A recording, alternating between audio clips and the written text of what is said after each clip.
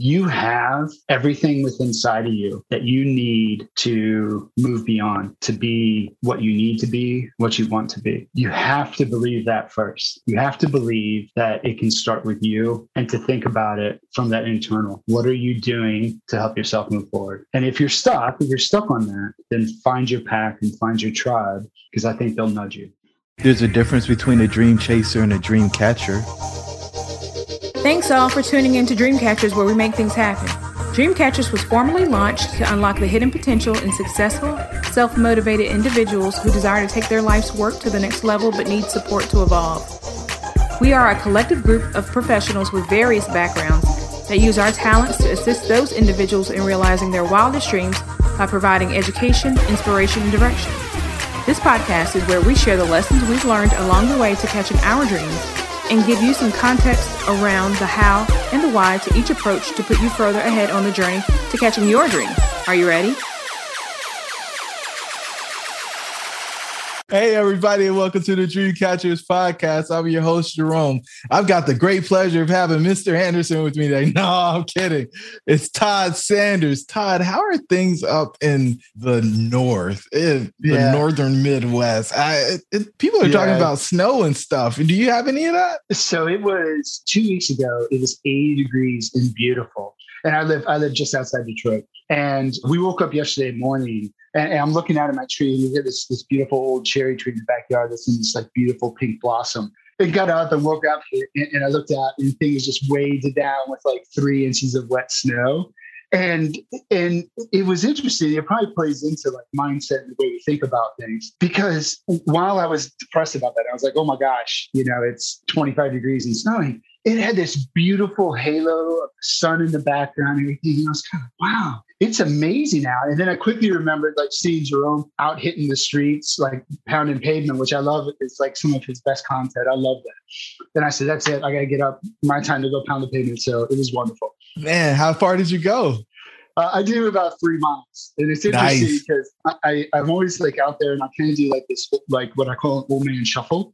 So it's, it's not quite running, but it's not quite walking. So it's someplace in between. It's called a trot. Todd, it's called a trot. Yeah. It's called a trot. Yeah.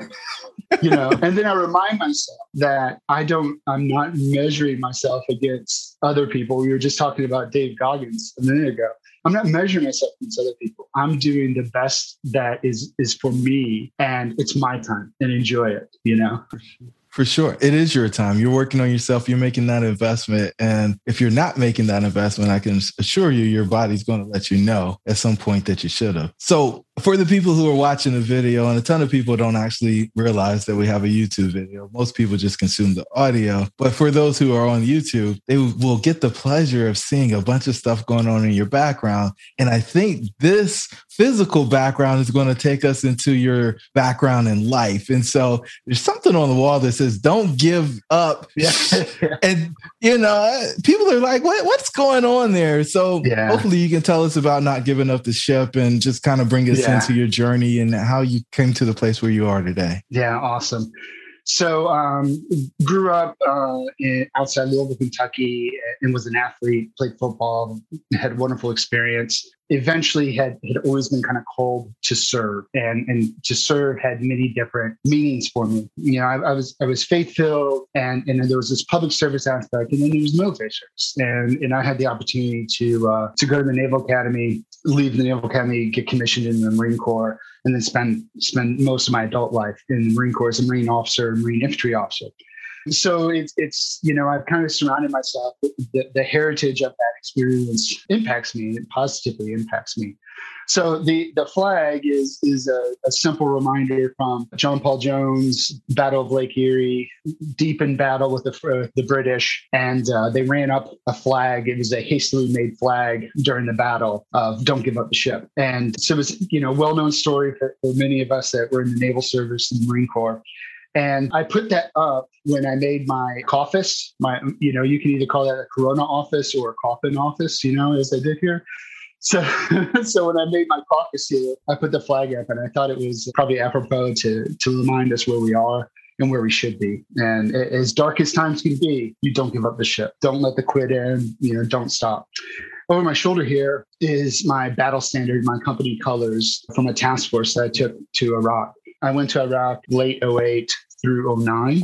Amazing experience. We were there during amazing times in Iraq, transitioning high level of U.S. and coalition interaction and support. We were there during the official transition to the Iraqis and to the new Iraqi army and the police. So being a part of that was pretty amazing. And I was telling Jerome, it's like as a commander turns over units, it's appropriate to give a gift or something. And that was just that's not the way I am. It's not the way our team was, the men and women that were on that task force. And I said, the only thing I want are the colors that we took to Iraq. So I have this faded, nasty, and I'm sure it smells too, but I keep it, behind glass there. And then just a few other kind of pieces of memory. And these are good memories for me on my journey. They remind me both of the really positive things I learned along the way.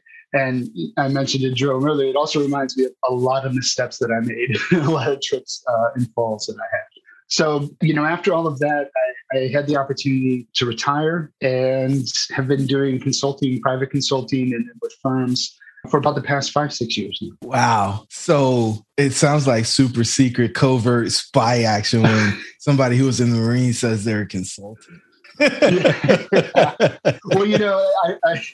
I work with the McChrystal Group now, and General Stan McChrystal is the retired general, is the CEO of the firm, and it is kind of funny. Like, we do traditional consulting. We absolutely love it. We do leadership development. We do organizational development. We do heavy analytics, which the geek in me loves. And regardless of all of that, and having done this now for about 10, 15 years, we'll still get these random emails and calls from people around the world that says, well, I know that you guys have this secret, like it's a cover, like the consulting group's a cover job. Could you come? And like, no, we literally do like organizational development leadership. Okay, Todd, I believe you. It's all right. But I instantly think Mr. and Mrs. Smith. That movie was absolutely amazing. They drove really cool cars and they were consultants. Funny enough, I suffered 7 broken noses I boxed in college and played football in the Marine Corps. So I had to have nose surgery, probably back in like 2007, 2008. And I did ask for Brad Pitt's nose. Can you tell? Yeah. This is going to be great. So you've committed your life to leadership. And I mean, that started probably at an early age. I would suspect you were probably a captain of the team, huh? Yeah.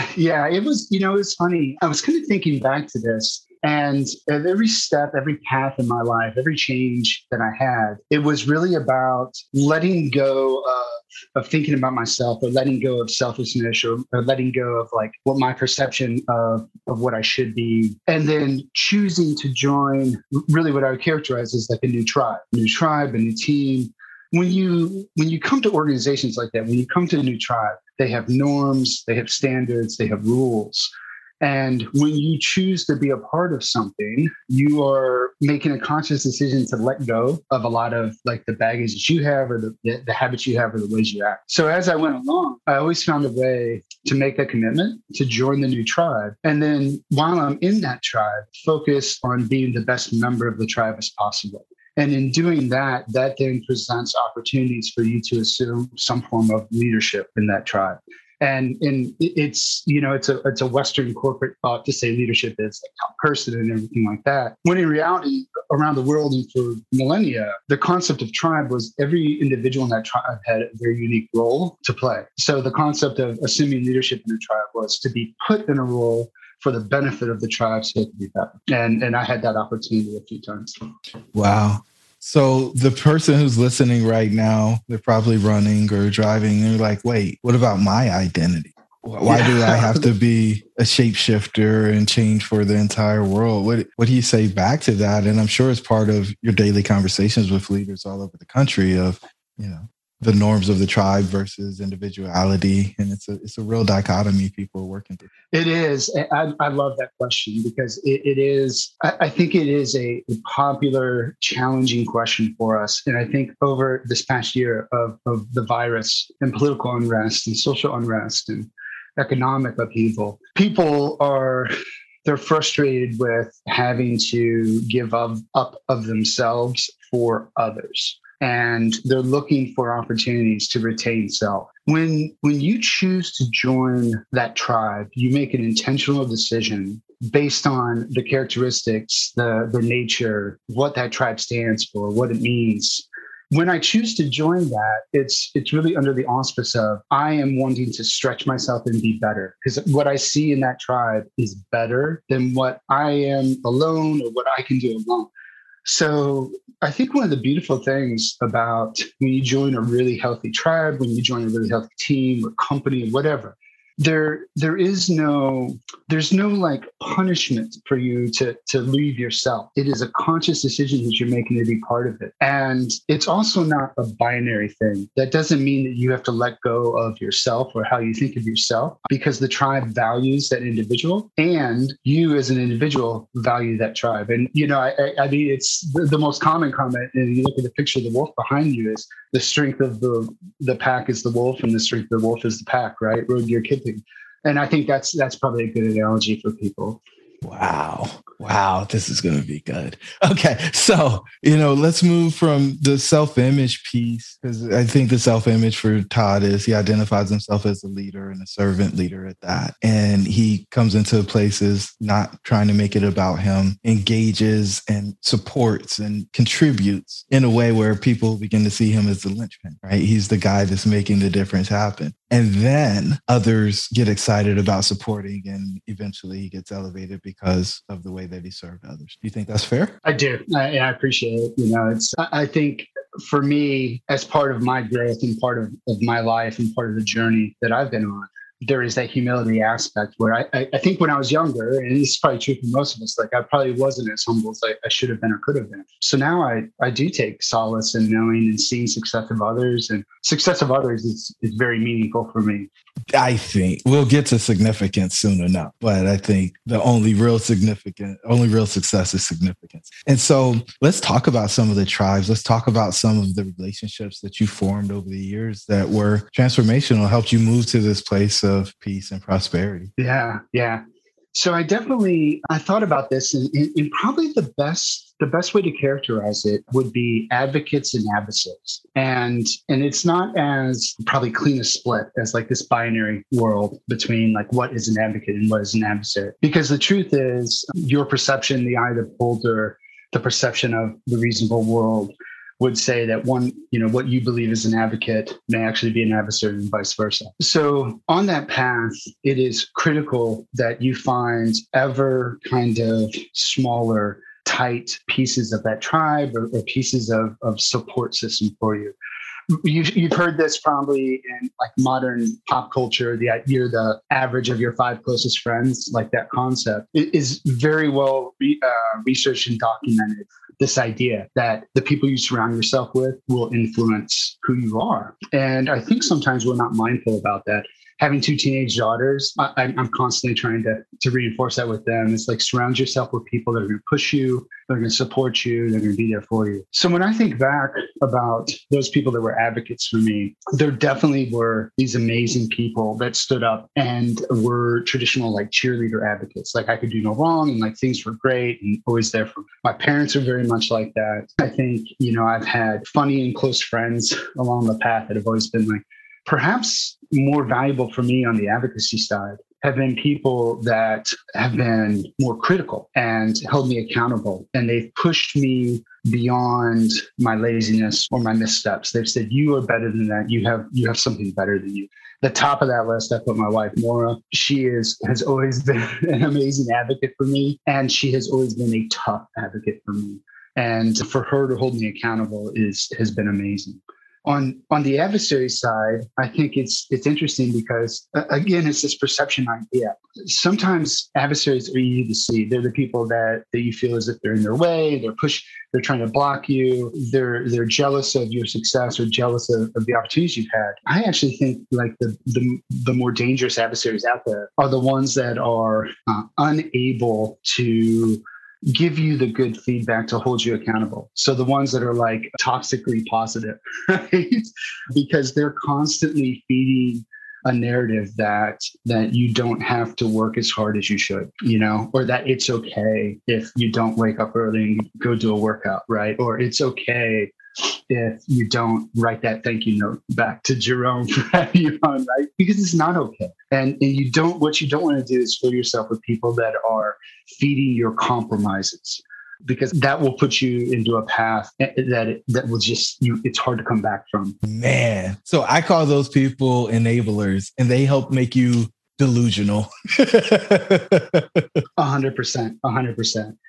And it's hard because it feels good, right? It feels good when people agree with your laziness, or agree with you not holding yourself accountable.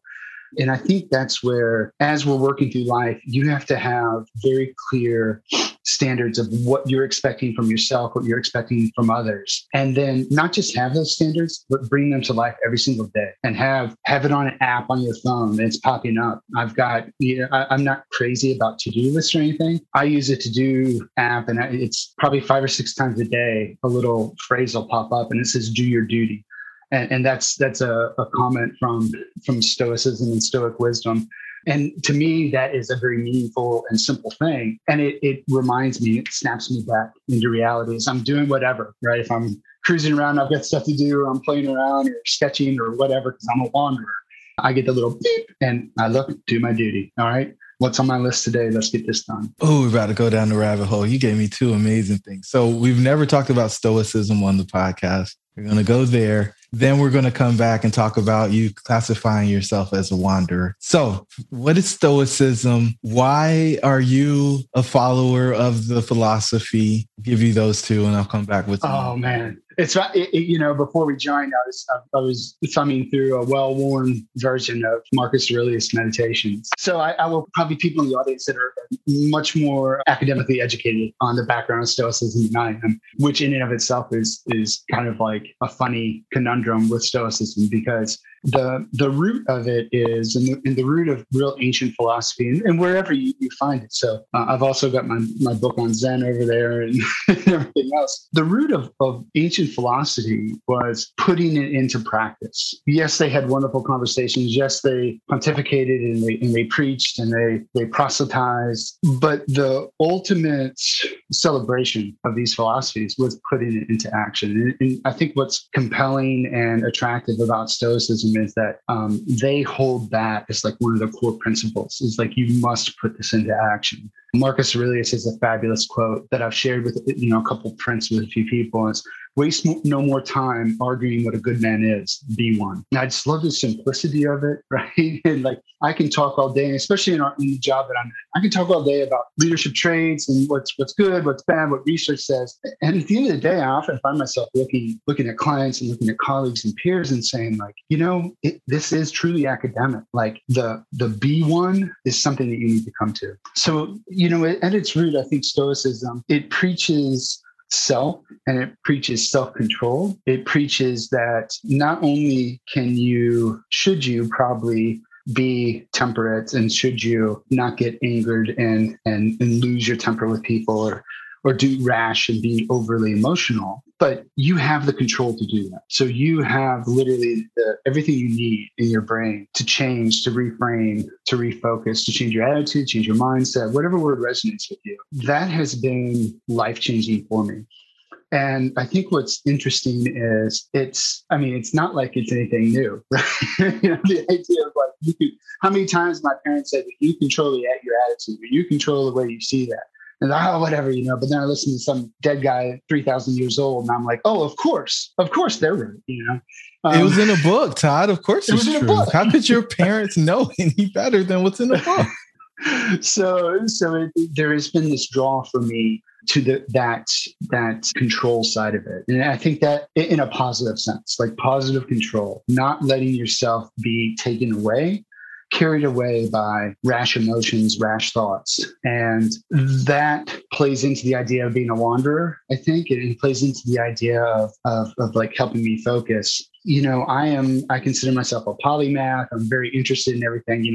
I say from philosophy to physics, mathematics to to anything else. And while that's fun, it's interesting and it helps keep me energized, it can get in the way, because I kind of come back to that Stoic side. The only thing that matters is like, what do we actually do? So you can play with these ideas and you can take it and you can grab that and you can have these cool conversations and you can spend a lot of time doing all kinds of stuff. And the team out there, they probably know is like, you hear a new tactic, you hear a new initiative, you hear a new thing that you can do. And you're like, oh, I'm just going to get into that. And I'm going to dig into it. At the end of the day, I'm a big fan of helping snap back in to your focus. And are you on the path to achieve the things that you want on the path, to make the impact that you want to do, to have the significance that you want to do?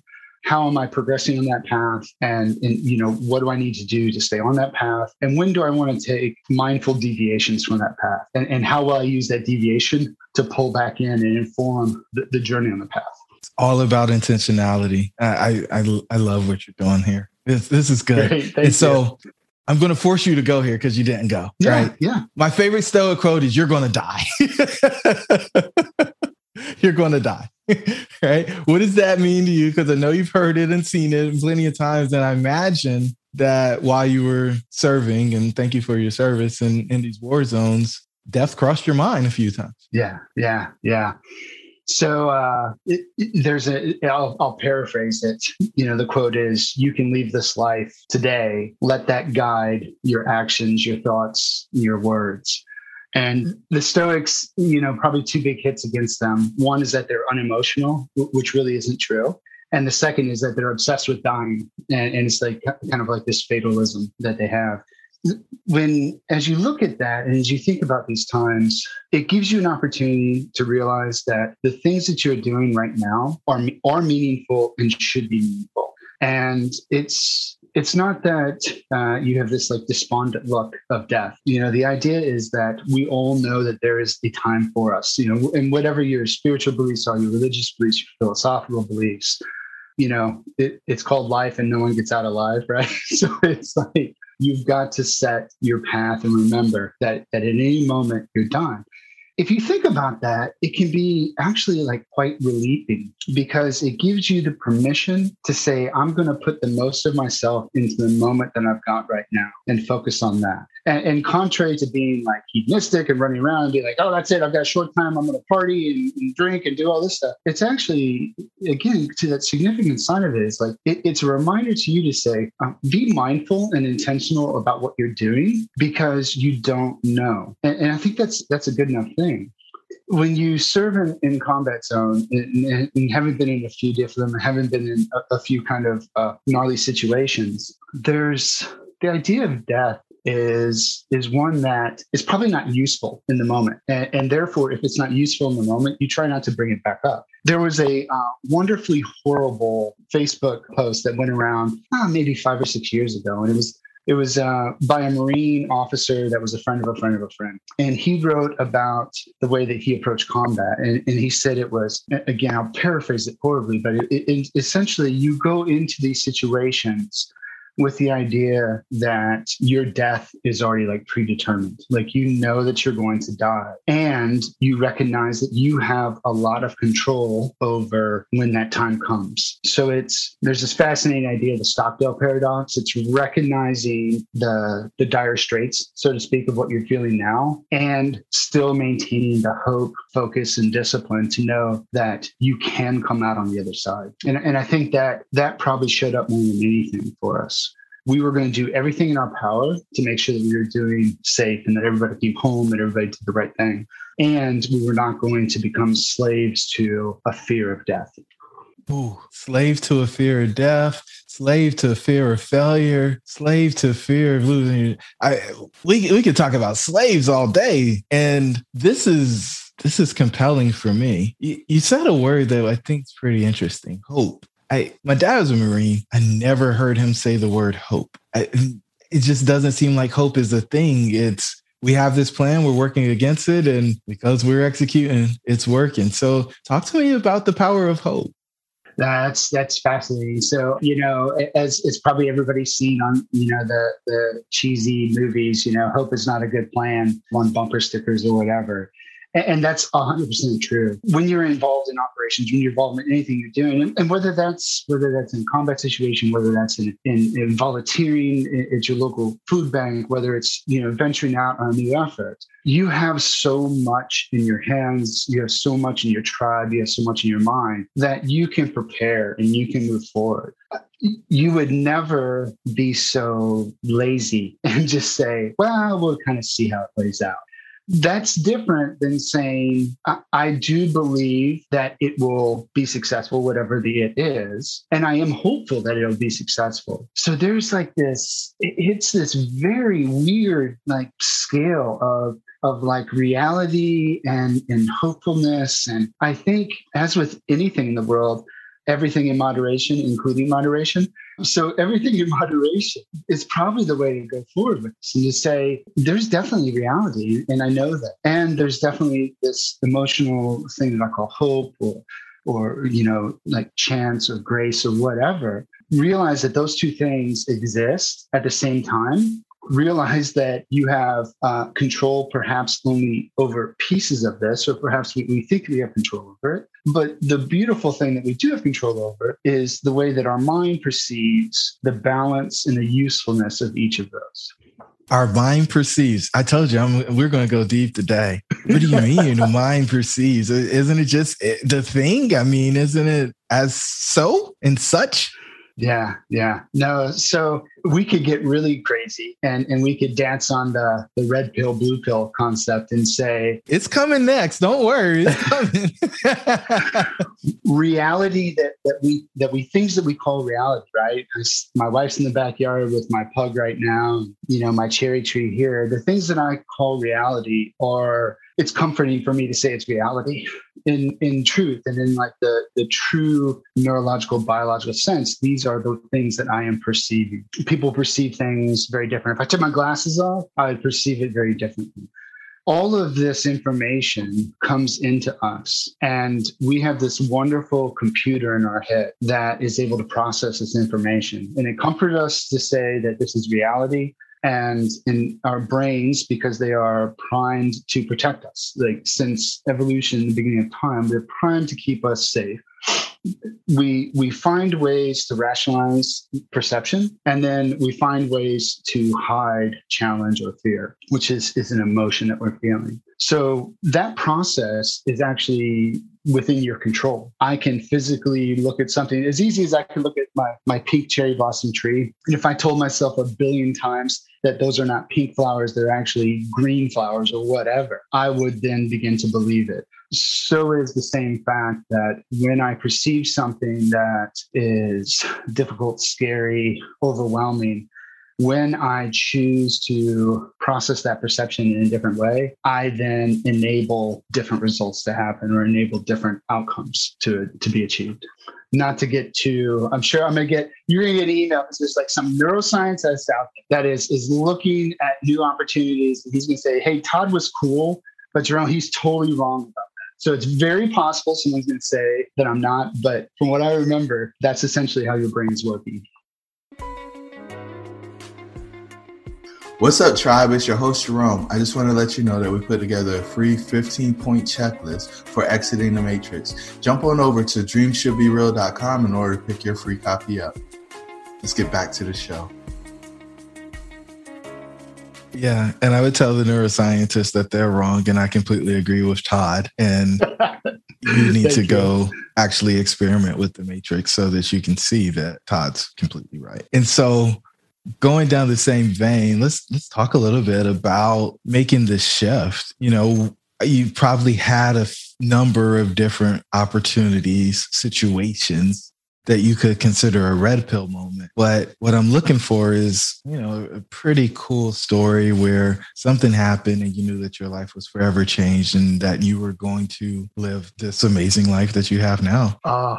I think you framed that perfectly for me. I appreciate that. I definitely, I was thinking like I definitely had like maybe like little bitty like red pills, like I took a nibble of it, or like I had a little pink pill, and different paths on my way, different times on my path. I think the true like meaningful like all in red pill really happened when I left the Marine Corps and went into this crazy new world called civilian world, right? And it's a bit of a cool story. It's a fun story. And people like when I tell it. To me, it's just kind of like something that happened. The last 3 years of my life as a Marine in uniform, I spent as an international military advisor. And I would go to different countries. Wait. I hate to interrupt you, Todd. But if that doesn't sound like a spy, I don't know what does. I'm an international military advisor.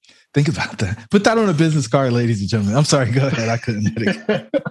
So it was like, there was definitely some coolness to it. I think, I served an interesting junction between what would be like traditional uniformed service people and then, the intelligence community, the special operations community. I kind of served as a key liaison, a key pivot for the two. And we essentially had accounts. So we were account managers. I had several of the more difficult accounts. I'm ethnically Russian background. So of course I had Ukraine. I had Ukraine at the time where Russia was approaching from the West and Crimea was in challenge. It was just kind of insane. Every time I went to Ukraine, I couldn't go up to like a street corner without some babushka coming out and grabbing my arm and expecting me to walk her across the street. Cause I was like, I totally looked like I live in Odessa or something like that.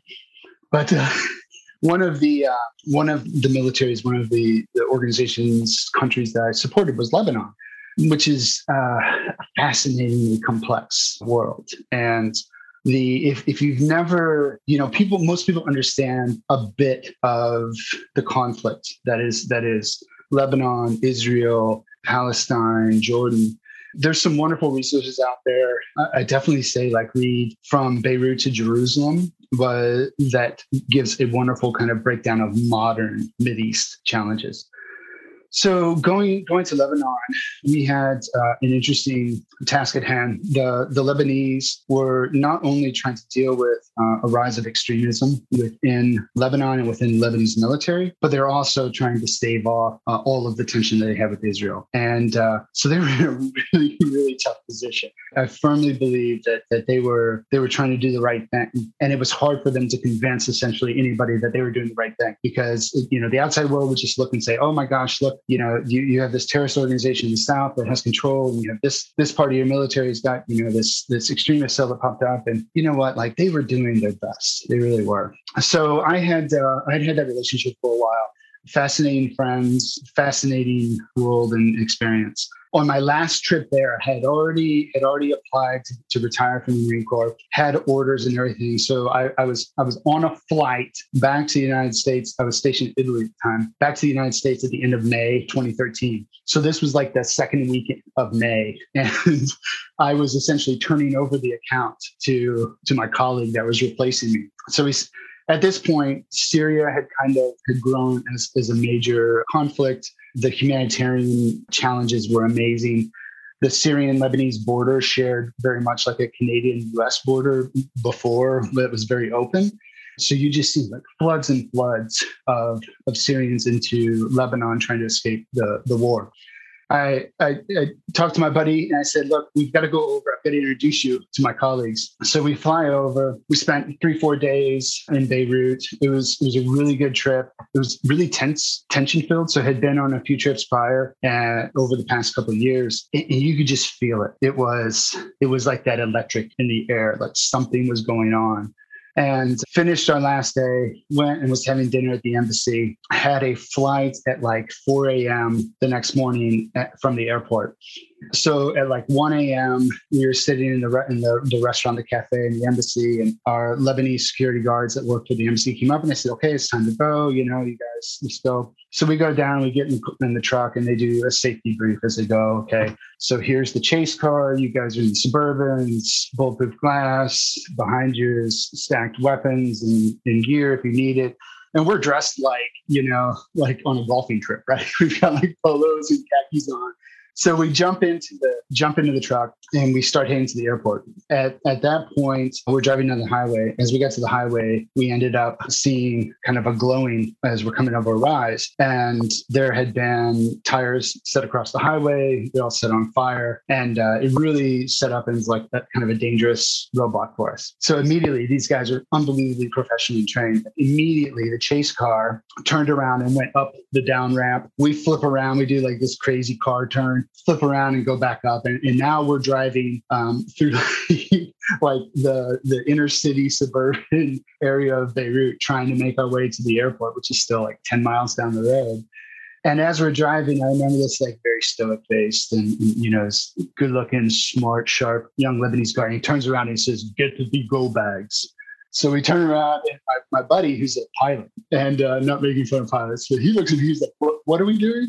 And I reach around, I grabbed the rifles and grabbed the body armor and stuff. I said, well, it looks like we got to suit up here in case something happens. So we end up going on like the gnarliest, like it was a car chase without a car chase. We were just like gnarly driving. We're sitting there. Of course, like we're in the back of this thing, and the guards in front have all started smoking as they're driving with like one hand, 100 miles an hour down the alleys. And I'm just like, this is it. I didn't have to come on this trip. I totally could. I felt like George Costanza. Here I am. This is it. So we end up going through, getting through safely. They had radioed ahead. The Lebanese army had met us and then kind of escorted us into the airport. We show up at Lebanon Beirut International Airport, and it was something out of like this surreal movie, because we show up and we open the door and like, smoke comes out the door because everybody's smoking and freaked out.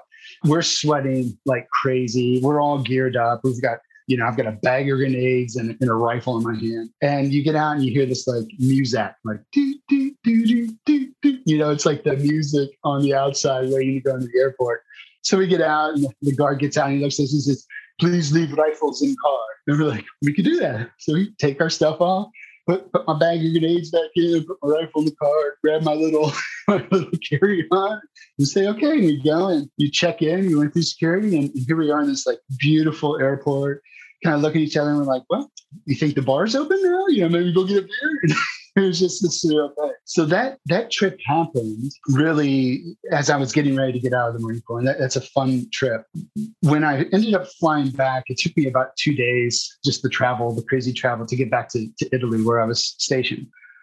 And I remember walking into the house and lying down in bed. It was early in the morning, I down in bed with my wife. And she rolled over and she says, "We're moving to Michigan." And that was the first thing I remember. I said, "Oh, okay." So we woke up the next morning and started talking. And that was that red pill moment where it hit me that like within 2 weeks, it was no longer cool Todd that was really good at his job. It was wide open in front of you and no one's going to give it to you. So you have to define your path. And it was scary and exciting and probably, one of the bigger challenges I've ever been in. So I probably went too long with that story. Wait. So being chased after having tires across the road on fire, grabbing rifles isn't scary, but hanging out in civilian world where you don't know if you're going to eat or not because you got to earn money is terrifying. Serious? Terrifying. Oh yeah. It was, and it's, of course it's all relative, right? Like I was at the top of my game in the Marine Corps and I had phenomenal teammates. I had phenomenal leaders. I had worked hard. My family had supported me.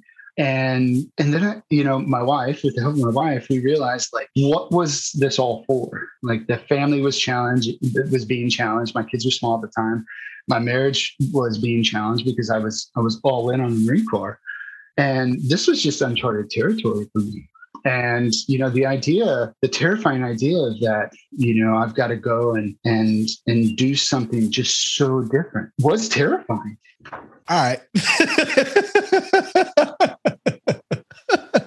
It was new. And I think that's totally the thing, right? When things are new, we tend to fear them because we're not comfortable with them. It's like, I don't really know what to do with that. And you knew how to shoot a gun. You knew how to drive to evade people. I still don't know how that's not scary. I know it had to be at least an adrenaline rush. But I mean, if you expect me to believe that you're not a spy now, I'm not sure how we're actually going to. Anyway, okay. Yeah, I'm totally So, and on top of that, a Russian spy. This is great. Oh, don't say that. Now I'm going to get like phone calls from the FBI or something. You know? Well, the funny part is, one of my favorite books is Sizing People Up. It's written by Robin Dreeke, and he was handling Russian spies. And so anytime I meet somebody who's of Russian descent, I just play with it, and I mean absolutely nothing by it. It could be offensive to people, but it intrigues me because I watch all these movies, magic and espionage type movies. They're like my favorite things to consume for fun and leisure, just because of the amount of thought that has to go into it. But anyway, enough about me. So you're scared. You're scared. How do you overcome that? What were some of the challenges that you worked through in order to overcome the fear? So this is a challenging story. It's interesting again because, like, in your perception, the things that I was doing in the Marine Corps, the opportunities I had were scary, but we were so prepared, right? So not only were we prepared, we were supported. You had your tribe that was all like high quality as well. When I went out into the real world, I brought a lot of baggage with me. Some of that baggage that I actually had forgotten and lost. Some of the things that had helped me actually be a really successful Marine. Things like having a tribe, things like humility, things like discipline around what I'm doing. And so I approached this new world with a ridiculous disrespect for the task set in front of me. I could not appreciate how much work went into changing the things you did, changing your life.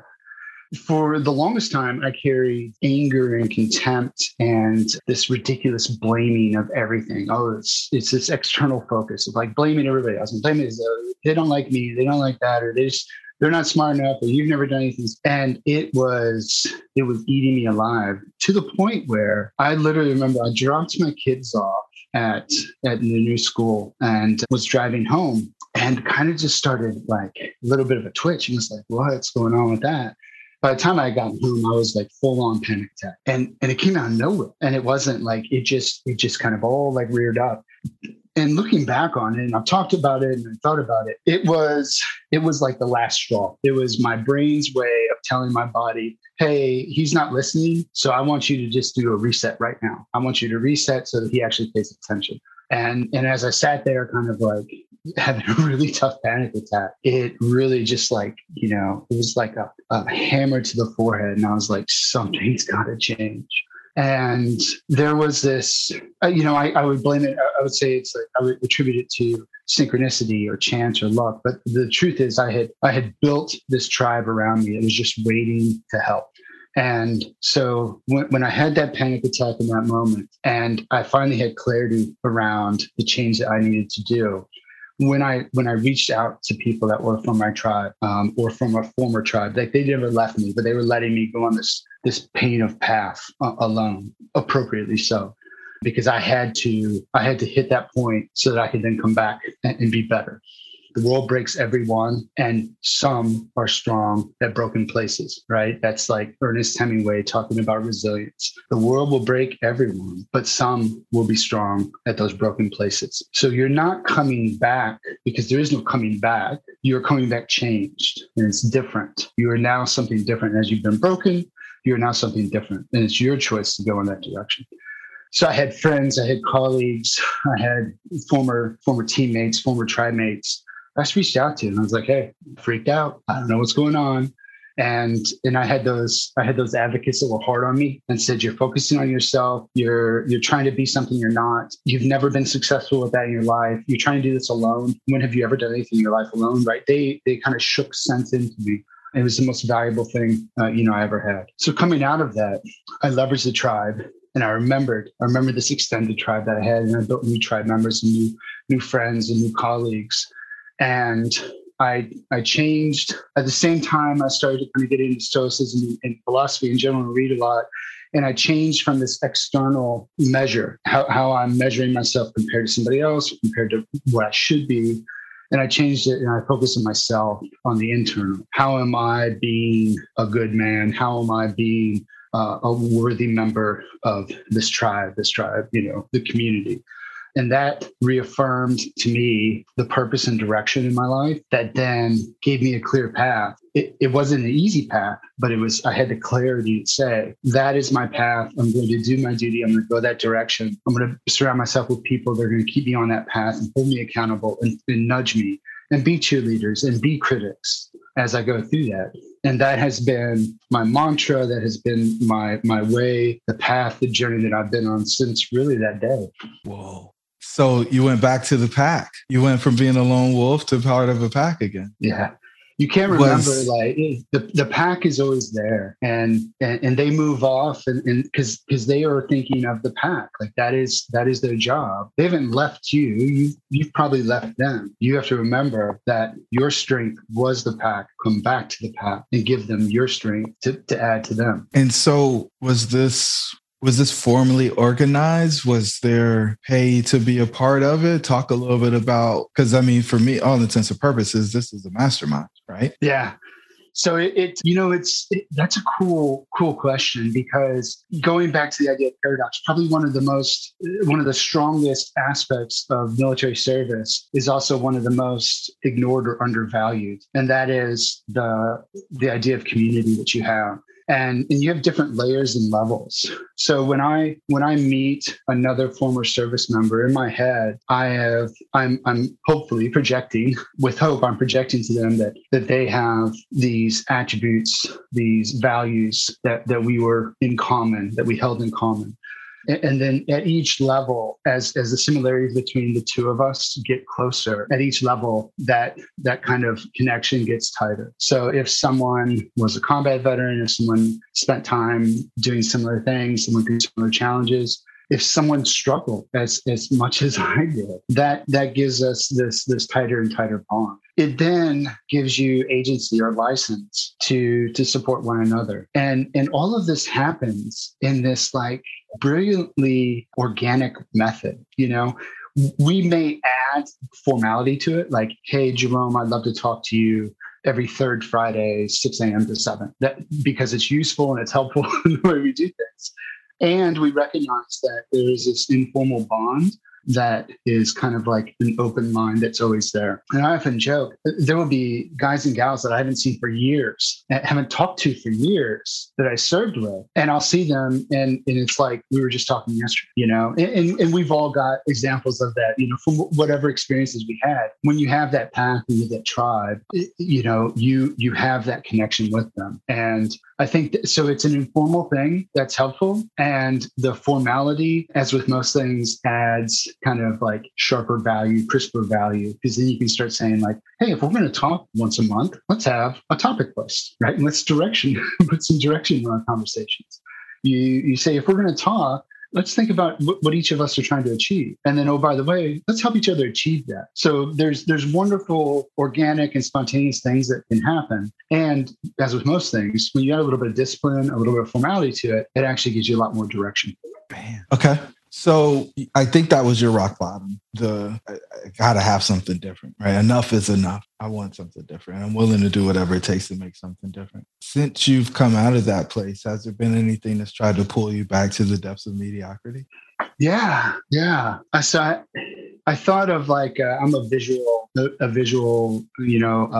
verb person, visual speaker. I think of all these challenges from our past, the past us.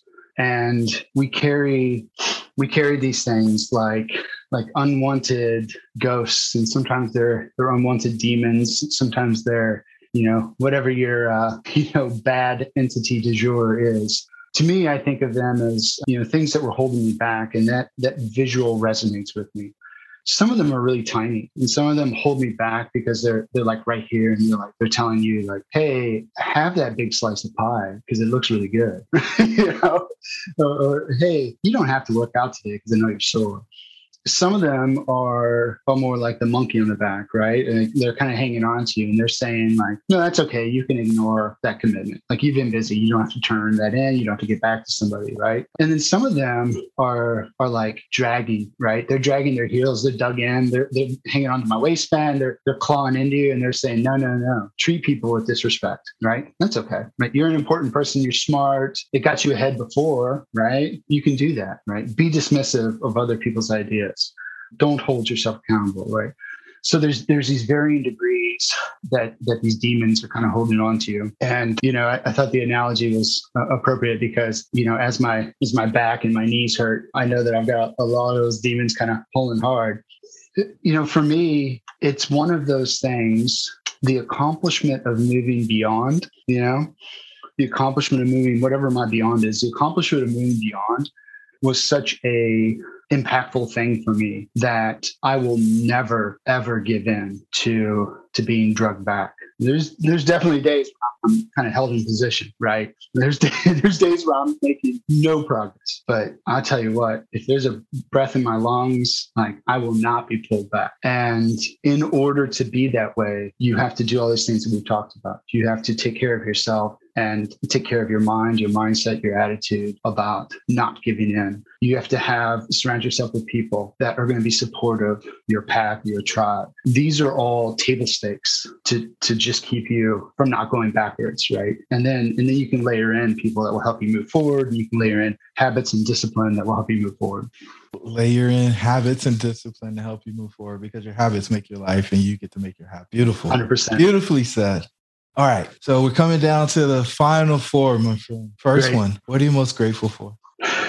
The reason I love this question, and it's gotten very popular, I love this question for myself because it makes me realize that I don't tell my family who I'm most grateful for, especially my wife. I don't tell them enough how grateful I am for them. They help keep me on a path that is good for us as our little tribe and good for me. And I don't tell them enough. And I literally have that written down here. Is like, as soon as we're done here, I'm going to go grab lunch with Lauren. I'm going to say I am. And she'll probably like be dismissive because she's like super like old school stuff, like, whatever. But I truly mean that. Yeah. And you know how you cut through that is you look her right in the eyes and you grab both of her hands and you say, no, I really need you to listen. And then she's going to say, are you okay? She's good.